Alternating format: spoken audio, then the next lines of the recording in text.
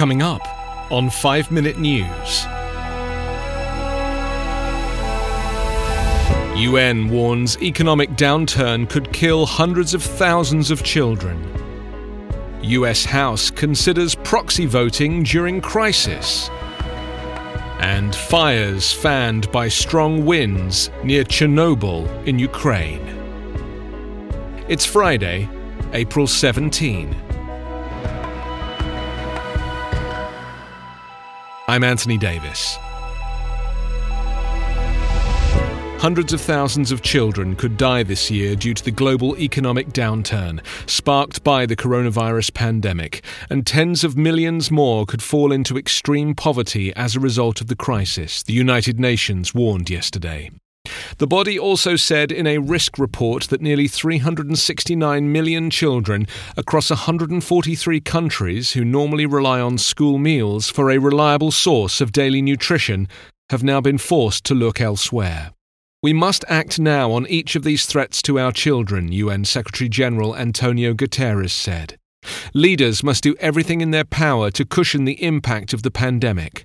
What started as a public health emergency has snowballed into a formidable test for the global promise to leave no one behind. Compared with adults, children infected with coronavirus are less likely to have symptoms and more likely to have a mild illness, US and Chinese studies have found. But the UN report warned that economic hardship experienced by families as a result of the global economic downturn could result in hundreds of thousands of additional child deaths this year, reversing the last 2 to 3 years of progress in reducing infant mortality within a single year. The UN said an estimated 42 million to 66 million children could fall into extreme poverty as a result of the coronavirus, adding to the estimated 386 million children already in extreme poverty last year. The UN report on children also said 188 countries have imposed countrywide school closures, affecting more than 1.5 billion children. The potential losses that may accrue in learning for today's young generation and for the development of their human capital are hard to fathom, it said. More than 2/3 of countries have introduced a national distance learning platform, but among low-income countries, the share is only 30%. With Congress essentially closed, House Democrats are proposing a temporary rules change during the coronavirus crisis that would allow lawmakers to vote remotely via another lawmaker physically present at the US Capitol. Congress needs to be working, wrote Representative James McGovern, chairman of the House Rules Committee, in a statement proposing the change. The proposal tries to steer clear of setting up new technological platforms that could be vulnerable to hackers, and it prevents blanket proxy voting, as some have suggested. Instead, it would require House members to notify the House clerk of their intent to submit specific instructions to a specific lawmaker to cast the vote on their behalf. We don't know how long this pandemic will threaten public health or how long stay-at-home orders will last, McGovern wrote. We should not wait for this pandemic to end to make changes to the rules that will help us to do our jobs in such an unprecedented time. Congress has been all but shuttered since late March, and far-flung lawmakers are sheltering at home like other Americans. The House and Senate are meeting for pro forma sessions every few days just to avoid fully adjourning, keeping the door open for passing critical legislation. Congress is not expected to return before May 4th.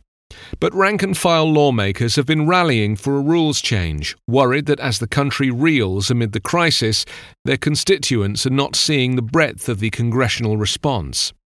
Pelosi has criticized the president's rush to ease stay-at-home rules so Americans can get back to work and restart the economy as almost sinful.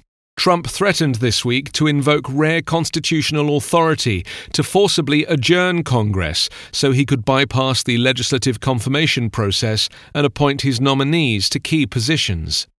But Senate Majority Leader Mitch McConnell indicated that seems unlikely. Fires broke out in the area around the defunct Chernobyl nuclear plant yesterday, fanned by heavy winds that have made it harder to put out the blaze, Ukrainian officials said.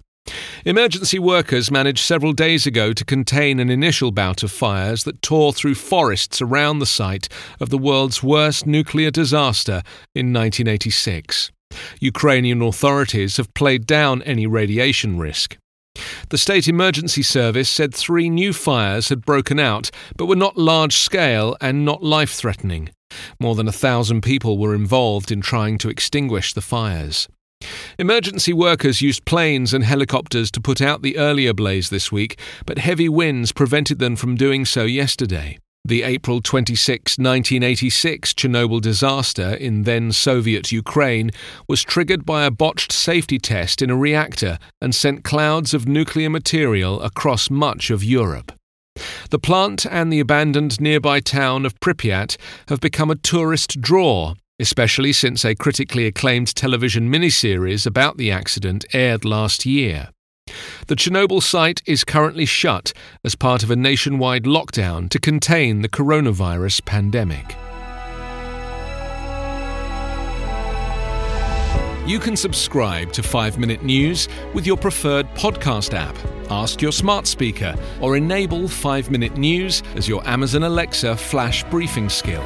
Visit us online at 5minute.news. 5 Minute News is an independent production covering politics, inequality, health and climate, delivering unbiased, verified and truthful world news daily.